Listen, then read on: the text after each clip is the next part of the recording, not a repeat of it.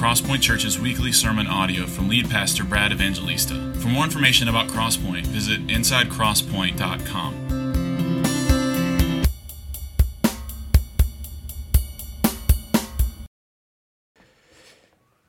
Amen. Good morning. Well, let's open our Bibles to John chapter 10. John chapter 10, where we left off last week on verse 11. As you're finding John chapter 10, I want to mention that tonight we are continuing our regular habit of meeting together for a Sunday night service, of singing hymns and praying together. But again tonight, like I did last week when I spoke on complementarianism and the doctrine of complementarianism and how men and women complement one another as men and women in their roles in the church and in the home and in society, I think. This evening, I'm also going to do another special teaching on baptism. And in particular, we'll cover just sort of briefly a refresher course on what we believe about baptism. But in particular, I want to zero in on helping parents think about shepherding their younger children or middle school kids or teens towards a biblical understanding of baptism. And if you have a child that is professing faith in Jesus, when is it appropriate, and how to shepherd that child's heart to prepare for baptism and a public profession of faith. So if you fit into that category as a parent, I would love for you to come tonight. If you can't make it, we are going to tape it, record it. Taping is such an antiquated word, but you understand what I mean. I don't think we actually have an 8-track cassette player back there. But we're going to record it, and you can access it online. Can we have confidence that Jesus will lead us? Can he be trusted? I think that's the issue at hand in our text this morning. Whether it's a coach or a military leader or a husband, the issue is trust.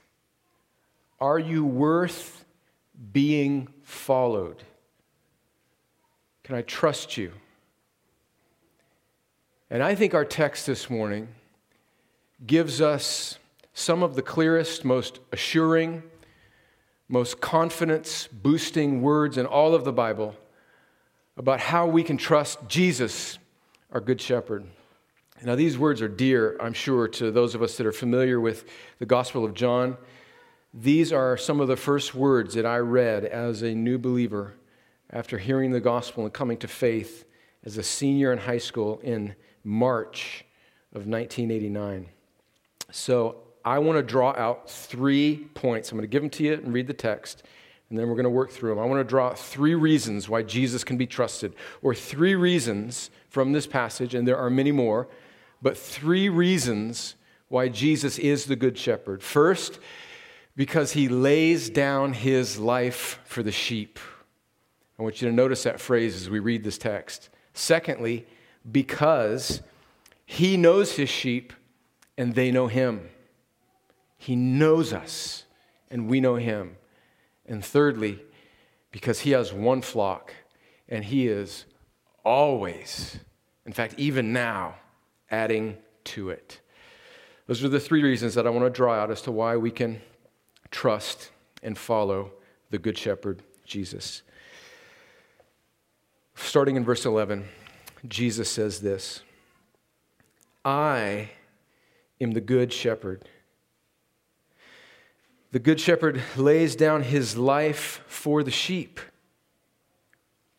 He who is a hired hand and not a shepherd, who does not own the sheep, sees the wolf coming and leaves the sheep and flees, and the wolf snatches them and scatters them. He flees because he is a hired hand and cares nothing for the sheep. I am the Good Shepherd.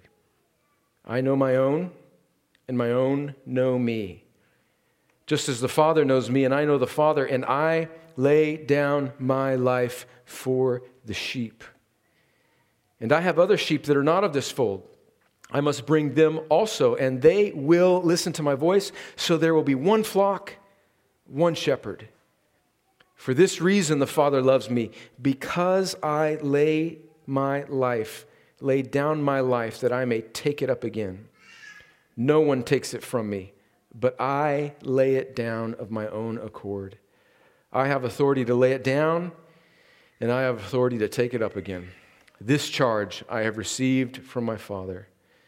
In verse 19, there was again a division among the Jews because of these words. Many of them said, "He has a demon and is insane. Why listen to him?" Others said, "These are not the words of one who is oppressed by a demon. Can a demon open the eyes of the blind?"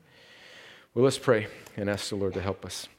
Father, thank you for this glorious, famous passage in the middle of John chapter 10, where Jesus gives us one of his 7 I am statements about being the good shepherd. May we see it. May we rest in it. May we fall more deeply in love with Jesus as a result of our time in his word. And for any that are here that are not yet following this good shepherd, Lord, would you turn them from goats into sheep and give them eyes to believe and heart to trust in Jesus. And I pray this all in Jesus, the good shepherd's name. Amen.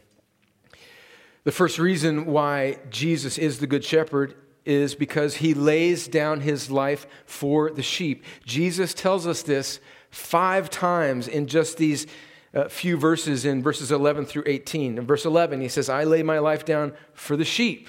Verse 15, "I lay my life down again for the sheep." Verse 17, "I lay down my life that I may take it up again." And then twice in verse 18, "I lay it down of my own accord, and I have authority to lay it down that I may take it up again." 5 times in just these 8 verses, Jesus tells us that he lays down his life for the sheep. And I want us to think carefully. I want to give you a few sort of sub-reasons why this is important, that Jesus lays down his life for the sheep. First, notice that he lays down his life, notice that qualification, for the sheep. Specifically, for the sheep. Jesus is unlike these hired hands in verses 12 and 13 who they're just sort of there to get a paycheck. I think he's probably referring to the poor shepherds from John chapter 8 and John chapter 9, these religious leaders of first century Jews that were really in it for their own sort of social status or their own righteousness and not to shepherd people to God. And so they're like hired hands, and we can sort of make that analogy today. People that are maybe just in ministry or in leadership for either their own esteem or their own acclaim or their own glory or their own financial gain. They're hired hands. They see a wolf coming and they immediately flee because they're not really in the battle. And we are in a spiritual battle. But notice that Jesus is saying he's not like these hired hands. He lays down his life for the sheep. I want you to pay attention to those 3 words, for the sheep. What's the significance of that qualification? Well, at a minimum, it clearly means that Jesus died not for the sins of all the world, those that just everybody that's ever born, because if that were the case, if Jesus' atonement, if his life laid down on the cross were atoning for the sins of everyone, then everyone would be in heaven. But we know that's not the case. The Bible is clear about the reality of eternal judgment and people that on the last day will be separated from him forever. So at a minimum, what Jesus is saying here is that his laying down of his life only applies, it's only effective, it only is appropriated by the sheep. So this sort of nullifies universal salvation. And just think about even the way just in the media or in popular culture, that universal salvation is basically the sort of default assumption of our culture. When anybody famous dies, maybe an athlete or maybe a famous actor, and it's at the next award show or the next game, and somebody's giving tribute to that person's life, there's just always this kind of requisite, like, I will see you again someday. And just this assumption that regardless of whether they gave any evidence in their life of faith in Christ, that they are in some sort of heaven with some sort of general notion of God, and that is simply not the case. Jesus gave his life for the sheep. So at a minimum, This clearly rules out a kind of universal redemption or salvation. But I believe it's actually hinting at more than that. I think it points to the particular nature, the definitiveness, the actual accomplishment of Jesus' work. It's for the sheep. And who are the sheep? It is those, I think, that Jesus is speaking about all the way back in John 6, which we covered all the way back in September. I'm sure you remember that sermon. It is those that the Father gave him. Jesus says this in John chapter 6, verse 37. All that the Father gives me will come to me. And then he says a few verses later in John 6:44, no one can come to me unless the Father draws him.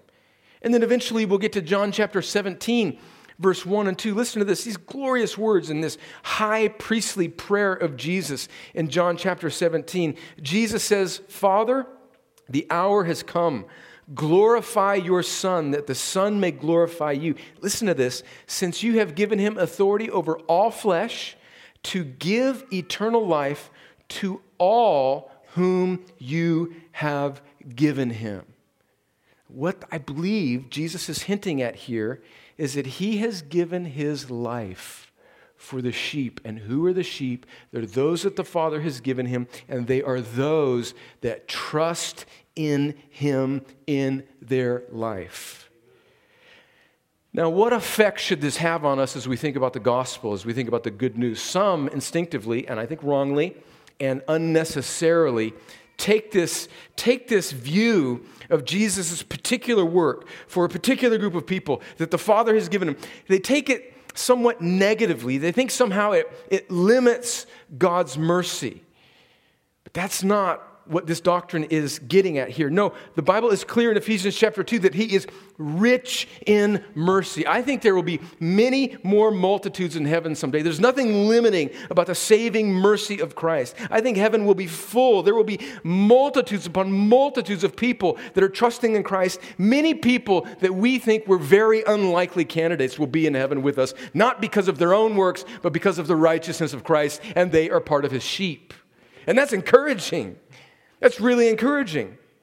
And one of the things that I think makes this as really positive and assuring news in regards to the gospel is that it means that what Jesus did on the cross actually accomplished our salvation. It didn't just make it possible for us if we activate it, which we can't activate because the Bible's really, really clear. Before we're saved, we're dead in our sins.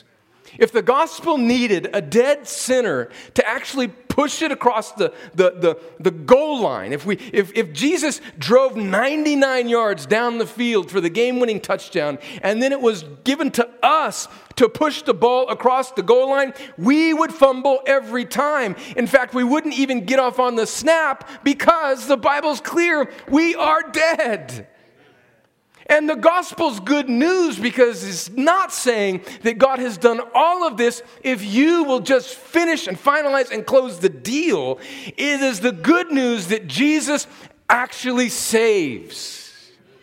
He actually saves the people, and they are his sheep.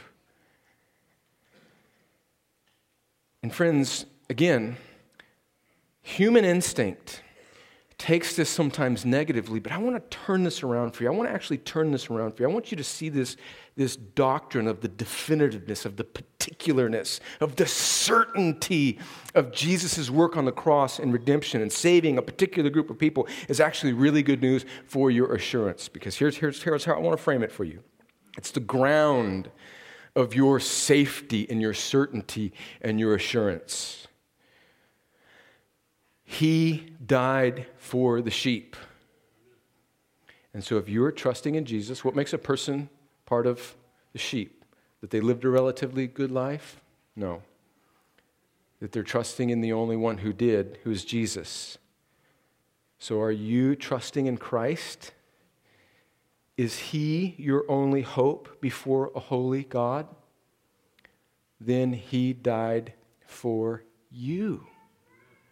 Do you despair of your own righteousness? Do you know that your only hope is that Christ would die for your sins? Then, friends, He died for you.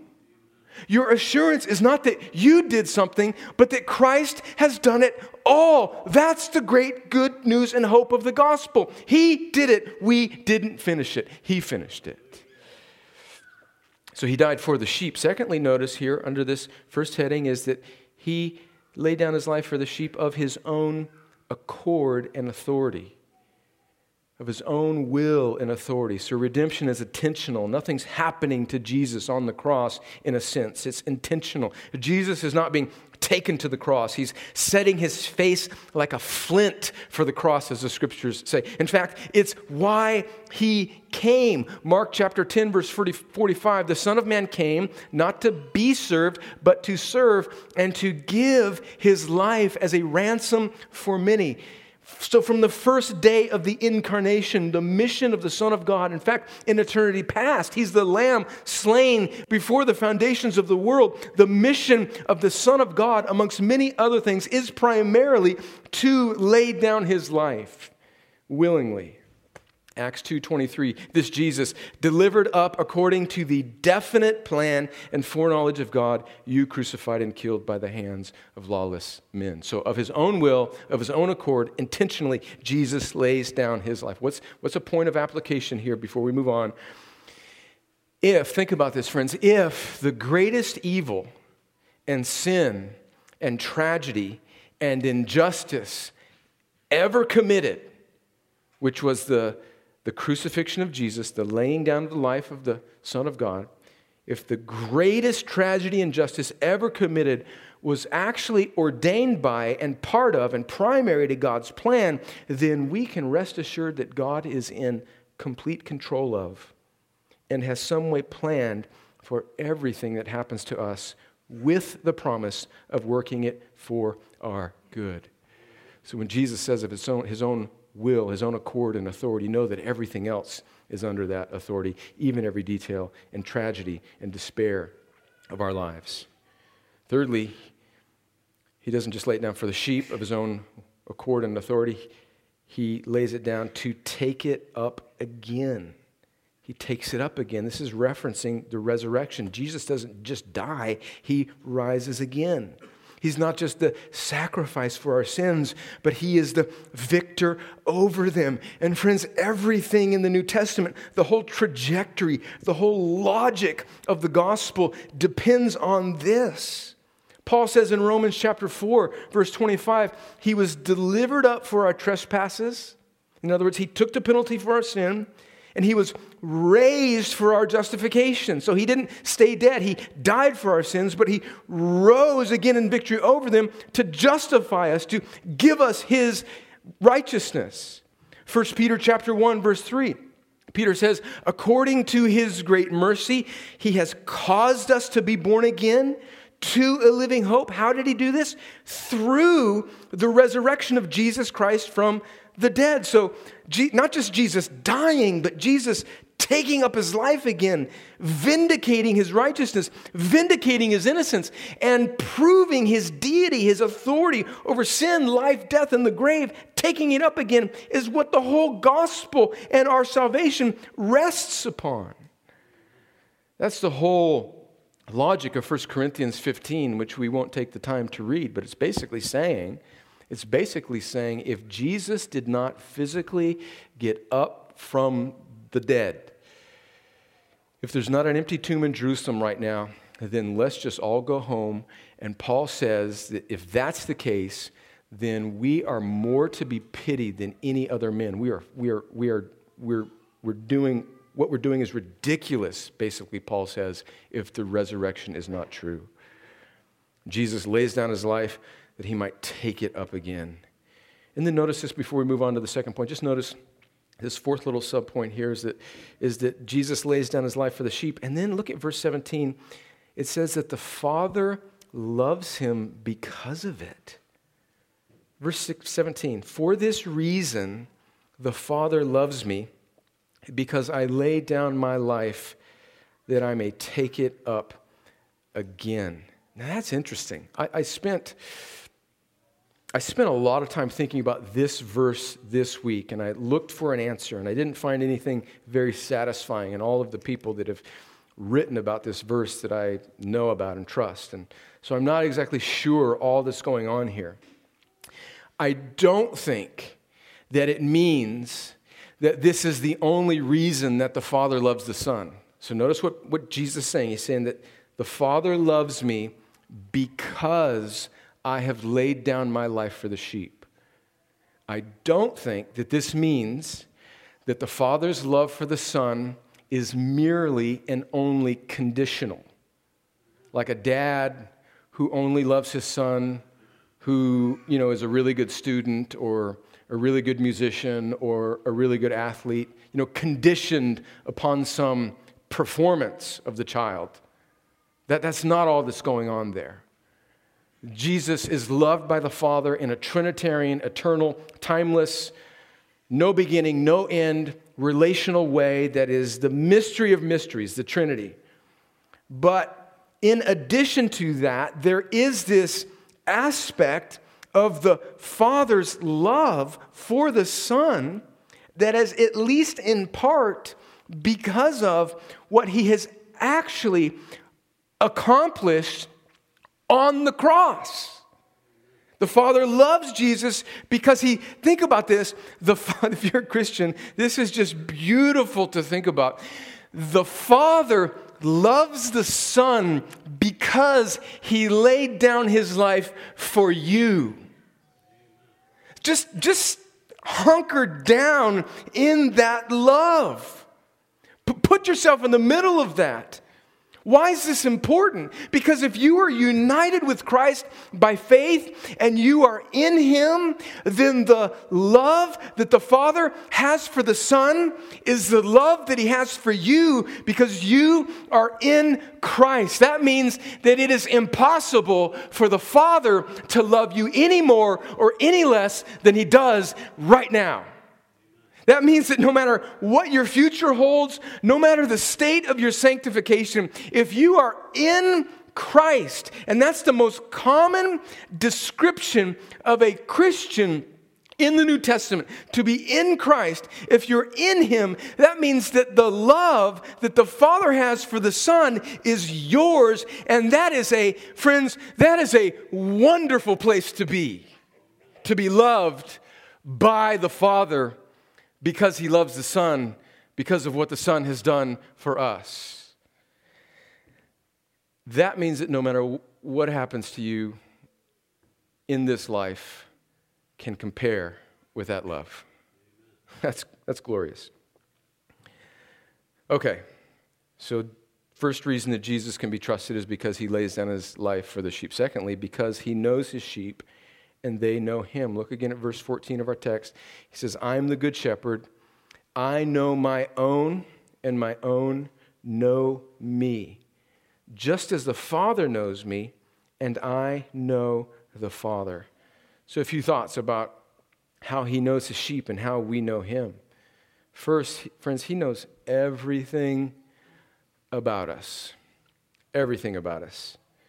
Jeremiah the prophet, God said to him in the first few verses of Jeremiah, before I formed you in the womb, I knew you. And before you were born, I consecrated you. David writes in Psalm 139, he talks about there's no place that he can go, and the Lord isn't there with him. He can ascend to the heavens, he can go into the depths of the sea, into the depths of Sheol, and the Lord is with him. And he says that you know my thoughts before one of them is even on my mind, before they're on my lips. You know them all together. He knows everything about us. Secondly, he knows every sin done by us and against us or to us. Remember the story of the woman the Samaritan woman at the well in John chapter 4, and Jesus asks her to go get her husband, and she says, I'm not married.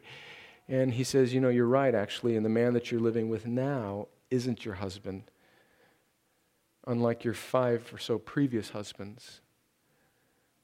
Jesus knows everything about that woman, and he knows everything about us. He knows all of our sins, and he knows all of the sins that have been committed against us and he still loves us. Thirdly, he knows every temptation that we will face.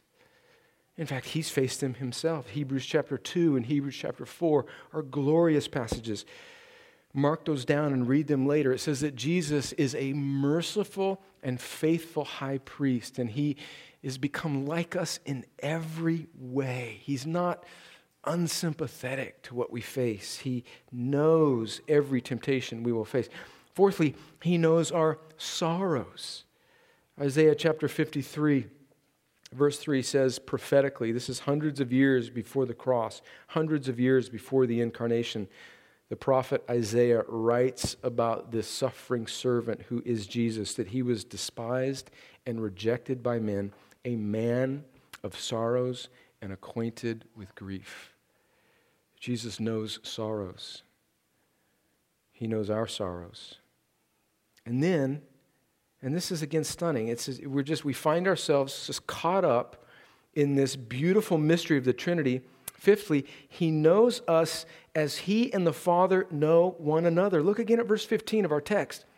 He says in verse 14, I know my own, and my own know me. And verse 15 says, just as the Father knows me, and I know the Father. So he's saying the same way that he and the Father know each other is the same way that he knows us and we know him. Now, friends, that is worth meditation. That is a stunning thought. Let's just do a little application before we move on to the final point. I think what's going on here, what I want us to see is that knowing Christ is life. Knowing Christ is life. It's not just the pathway to eternal life. It actually is life. And it's here. To know Christ is to live. Jesus says this again in John chapter 17, verse 3, the high priestly prayer, just one verse after we read earlier. He says, and this is eternal life, that they know you, the only true God, and Jesus Christ, whom you have sent. So Jesus is saying to know me is to have. This is eternal life. Now, what's going on there? I think at least two things. First is that it means that if you know the Lord, if you know Jesus, that's sufficient. And this is important for us in kind of an age of insecurity and the fear of man and wondering what everybody thinks. I want to take you to go to Romans chapter 14. We'll have it on the screen, but flip over to Romans chapter 14. I want to read to you a few verses that I've been personally meditating on for a few weeks in my own heart and my own insecurities and my own fears. And I want to draw a principle out of what I think is going on in Romans 14 that I hope you'll see and applies to what I think Jesus is saying here about knowing the Lord, and that's life, and that's enough. So, by way of explanation, Romans chapter 14, Paul is talking about Christians. He's wanting to encourage Christians not to judge one another about secondary or disputable matters or matters of conscience, where one Christian might think that it's not okay to eat this particular food for various reasons, and they are judging other people who might have a weaker conscience in that. And it's a whole sort of section where basically Paul is arguing for unity in the church and unity in Christ, and he's saying, look, you're going to have your convictions. You're going to believe strongly about things and believe strongly about them, but don't judge one another and don't break fellowship with one another over these secondary matters, which is clearly a very important teaching and something that we could think deeply about, but we won't today. But here's the principle I want to draw out is that notice the direction, notice the grounding of how Paul wants to settle this sort of insecurity, this sort of horizontal disposition of people who are worried about how they're coming across, or they're worried about their brother or sister, what they're doing. Just everybody's sort of fighting, biting each other, fussing at each other, disagreeing about secondary matters. Notice the trajectory that Paul wants to put them on. He says in Romans chapter 14, verse 5, He says, one person esteems one day better than another, while another esteems all days alike. And that was, I think, hinting at the dispute over the Sabbath and the Lord's Day in the New Testament. Which should we do? And Paul's basically saying that's not important anymore in the New Covenant. Everybody's going to have their own convictions on that. Each one, look at the second half of verse 5, each one should be fully convinced in his own mind. The one who observes the day, observe it in honor of the Lord. The one who eats in honor of the Lord, since he gives thanks to God, while the one who abstains in honor of the Lord and gives thanks to God. Listen to this now, verse 7 and 8. For none of us lives to himself, and none of us dies to himself. For if we live to the Lord. And if we die to the Lord. So then, whether we live or whether we die, we are the Lord's. What point is Paul making, and what am I trying to draw out of Romans 14 that would apply to this glorious truth that he knows his sheep and we know him, and knowing Jesus is eternal life? Here's the point that I want to make, and maybe it's a personal point, and maybe I'm about to do self-therapy in front of all of you. I'm sorry if that's the case, but I hope it helps some of you. We live in such an age of insecurity because we are so worried about what everybody else thinks. Does this person like me? Am I approved by them? It's this age of insecurity. And Paul's point here is I think getting at, no, listen, have your convictions. And don't be so consumed with what everybody else thinks of you, because you're the Lord's. The most important knowing, the most important opinion, the most important conviction is who you are before the Lord. That's Paul's point. And so then take that and put it in the middle of verse 14. That's of our main text, John 10, that Jesus knows his sheep, and being known by Jesus and knowing him must be enough for the follower of Christ. If it isn't, we will be run ragged by trying to make a world happy that will never be made happy. Or we will drive ourselves nuts because people aren't doing what we think they should do. And we will die a spiritual death of 1,000 relational cuts because we're so mad that we don't get the respect, or they don't give the respect, or whatever. And Paul here is saying, and I think Jesus is saying, no. These things have their relative importance. Relationships are important. There's some hard things we got to work out. But you're the Lord's. Do you know him? Is he enough? Is your conviction before the Lord, is your personal relationship, is your sonship, your daughtership, your redemption, the forgiveness of your sins, the promise of eternity, is your relationship with the Lord, is that enough for you? And it must be for the Christian. That's life, is knowing Jesus and being known by him. What a privilege. And friends, this is such a spiritual battle. Because I can see, right now, I mean, I don't know if you can see it clearly, but what I'm preaching on, I can see clearly in my own heart. I hope you can see it too. But you know what? Come 3 o'clock this afternoon, when something stresses me out, I will forget this like a New York minute.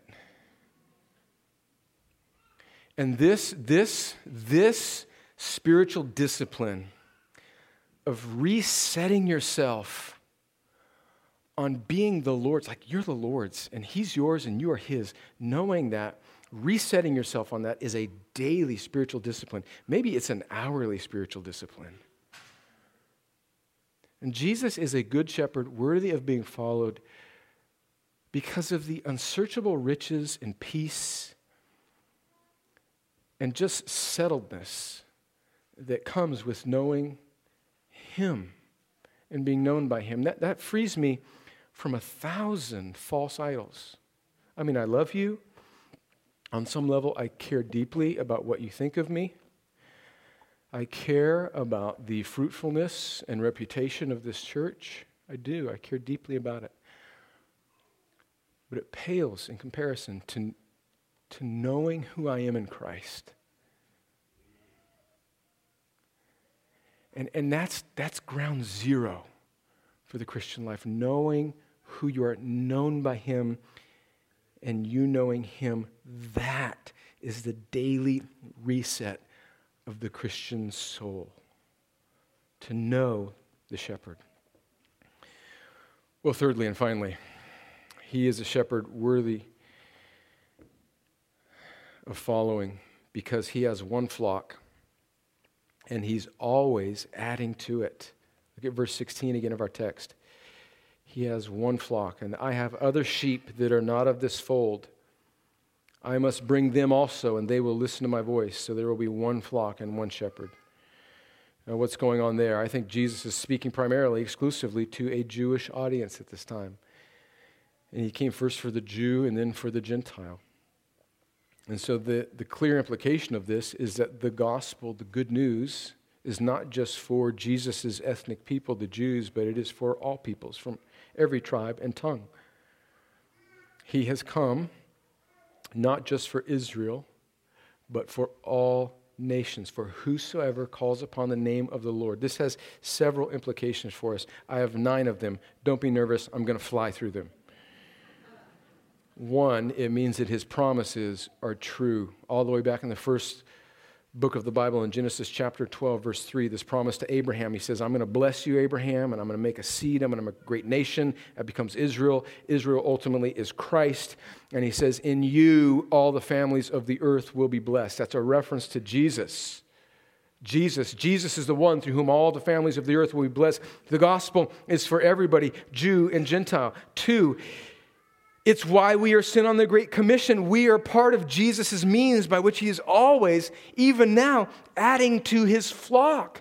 We, a local church like Crosspoint, are part of this. We just this morning prayed for a missionary couple that has been sent out from this church. We give to missions organizations. We partner with people around the world. We partner with people in this city who are doing wonderful gospel work because we are part of the Great Commission that Jesus has sent out to do this. He adds to His flock by people like us. 3, it's why we send missionaries. Jesus doesn't just magically wave a wand in heaven and just make people Christians. He fastens Himself to the necessity of gospel work, preaching, and sharing. Listen to Paul in Romans chapter 10, verse 13. For everyone who calls on the name of the Lord will be saved. How then will they call on Him in whom they have not believed? And how are they to believe in Him of whom they have never heard? And how are they to hear without someone preaching? And how are they to preach unless they are sent? As it is written, how beautiful are the feet of those who preach the good news. So we send missionaries. And by the way, let me just pause there and say, isn't that beautiful how we see that truth of the necessity of sharing of the gospel, the necessity of people sharing the gospel with people that haven't heard it, with the definitiveness of Jesus' work on the cross? He has a people that will come to Him, but they will not come to Him unless the gospel goes to them. Put those 2 things together. Fourthly, it's why we plant new churches, and we want to plant new churches and revitalize and help existing ones. Praise God, 3 years ago, 4 years ago, 3 years ago, we sent out a group of people, about 80 members from Crosspoint, to plant Midtree Church. They're doing wonderfully. They're almost done with building their building. Praise God for that. We want to plant new churches, but we also want to help revitalize existing ones. We don't want to just get bigger for our glory. The goal is souls for the glory of God. So that might mean sending young men from this staff and this church out to plant other churches again, or to revitalize existing churches in our city. 5th, it's why we keep sharing the gospel with that unbelieving friend or family. Jesus is adding to His flock one by one. He knows them by name. So don't grow weary in well-doing. You're sharing the gospel with that rebellious teen, that spouse that's far away. Keep putting the good news of Jesus in front of that person, because you never know what the Lord may do. It's why we put sixth. It's why we put I know you want to make sure we're getting to the end of the list, sixth. It's why we put such an emphasis on children and youth ministry. And we haven't always handled this well. I know some of you are frustrated with the way we get up here and say, we need you to work in children. I get all that. Praise God, we had a training of new members that are going through and helping us with serving in children's ministry. We ask that members serve once every 5 weeks in children's ministry, and we're getting better at that. But we value children's ministry and youth ministry, which our teenagers, middle school and high school, meet here on Sunday night, led by Tyler Kirkpatrick, one of our pastors who oversees youth ministry, because we believe that young people need to hear the gospel too. Now, I want to say this. A word about families who have a conviction about keeping their young children in service. We think that's wonderful. So as we get up here and we plead for people to work in children's ministry, we're not saying that we don't love it when children are in here, or that you may have a conviction that you feel like your child should be in here because you're shepherding them and they're old enough to hear. We think that's a wonderful thing. But I want you to realize that not every family, especially young families that visit, families that may be very new in the faith, they may just not be there yet in maturity and ability to sort of shepherd their children like that. And so one of the great privileges we have as a church is to actually be the means of how Jesus adds to his flock. Think about that. Jesus had praise God for this. Jesus had some children that would come to Crosspoint in mind when he said, there are other sheep that I must go get. And the means by which the great shepherd gets them into his pasture is through local churches, members of Crosspoint, being people who share the gospel, teach, put up with, sacrifice themselves one Sunday out of every 5 weeks or so to share the gospel with a child, and God uses that to awaken their heart and draw them into the flock of God. How glorious is that? That's why we do that. It's why we preach through the Word. Seventh reason, here's why we preach through the Word, because we believe that the Word does the work. Yes, we need to do the work of rightly dividing it and explaining it well. But we are not, listen to this, the style, the philosophy of ministry at Crosspoint. Now, we don't want to be intentionally boring, but we are not trying to wow ourselves with an experience every week. Okay? Let me just give you a tip. I'm a grandpa now. I can officially take on the status of being a grumpy old man. Let me just give you a tip. Okay? If you're perusing a church website, and you're maybe moving from here, or maybe after today you're never coming back, and you're looking for another church, and that church talks a lot about a worship experience, and it's real dark, and there's a bunch of cool, hip people, and just all that's, friends, I think their intentions are likely good, but the philosophy of ministry of churches like that, I think, is askew. It's off. It puts the emphasis on ginning up an emotional experience, and I am not against affections being stirred. But we don't want affections being stirred by the environment primarily. We want the affections of the heart to be stirred by the right, passionate, clear teaching and preaching of the Word of God.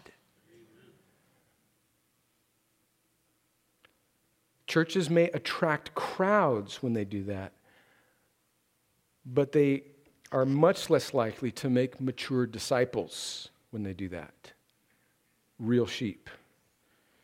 And so we think part of our ministry is adding to the flock more biblically, in a clearer way, rightly preaching through the Word. Eighth, it's why we practice intentional membership and have a class that goes through what we believe and make sure that you understand. And it's why we, before we allow people to join the church, that we meet with each individual prospective member to ensure that they understand the gospel and to ensure that they are trusting in Christ. Why do we do this? Not because we want to be stingy at all, but because we don't want to give people false assurance that they're actually a sheep when they may still be a goat, because nobody has sat down with them and talked to them about what it means to believe in Jesus and trust in him. And so we want to be very intentional about what it means to be a follower of Jesus and in the local church. It makes me think of that old Scottish pastor, William Still, and he said that he talked about the ministry of a church, and he said that the pastor in a church is not to be an entertainer of goats.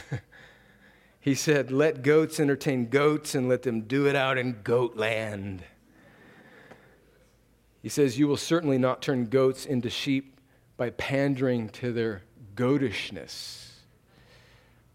And he says, do we really believe that the Word of God by His Spirit changes as well as maddens men? If we do, to be true pastors, feeders of sheep, we must be men of the Word of God. And part of that is us meeting with people, having an intentional process, and making sure that they understand the gospel.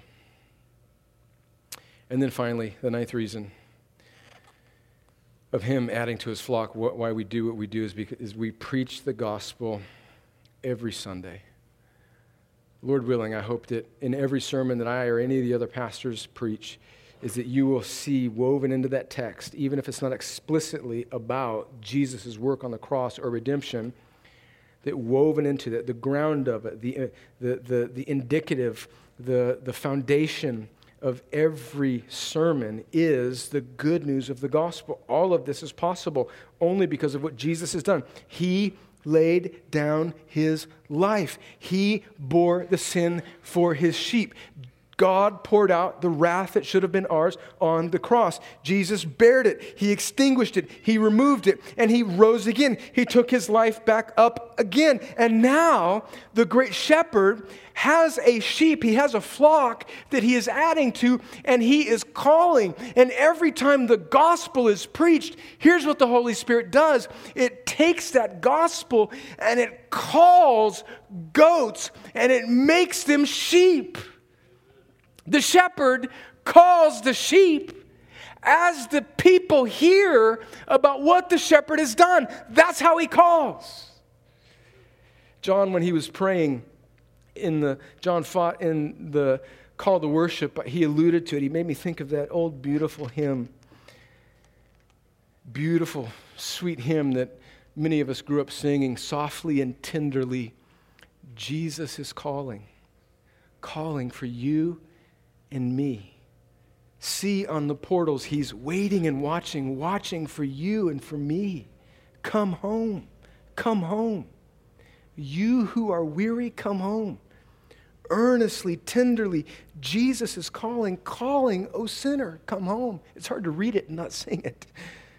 Why should we tarry when Jesus is pleading for you and for me? Why should we linger and heed not His mercies for you and for me? The shepherd calls the sheep through the preaching of the gospel, and people believe.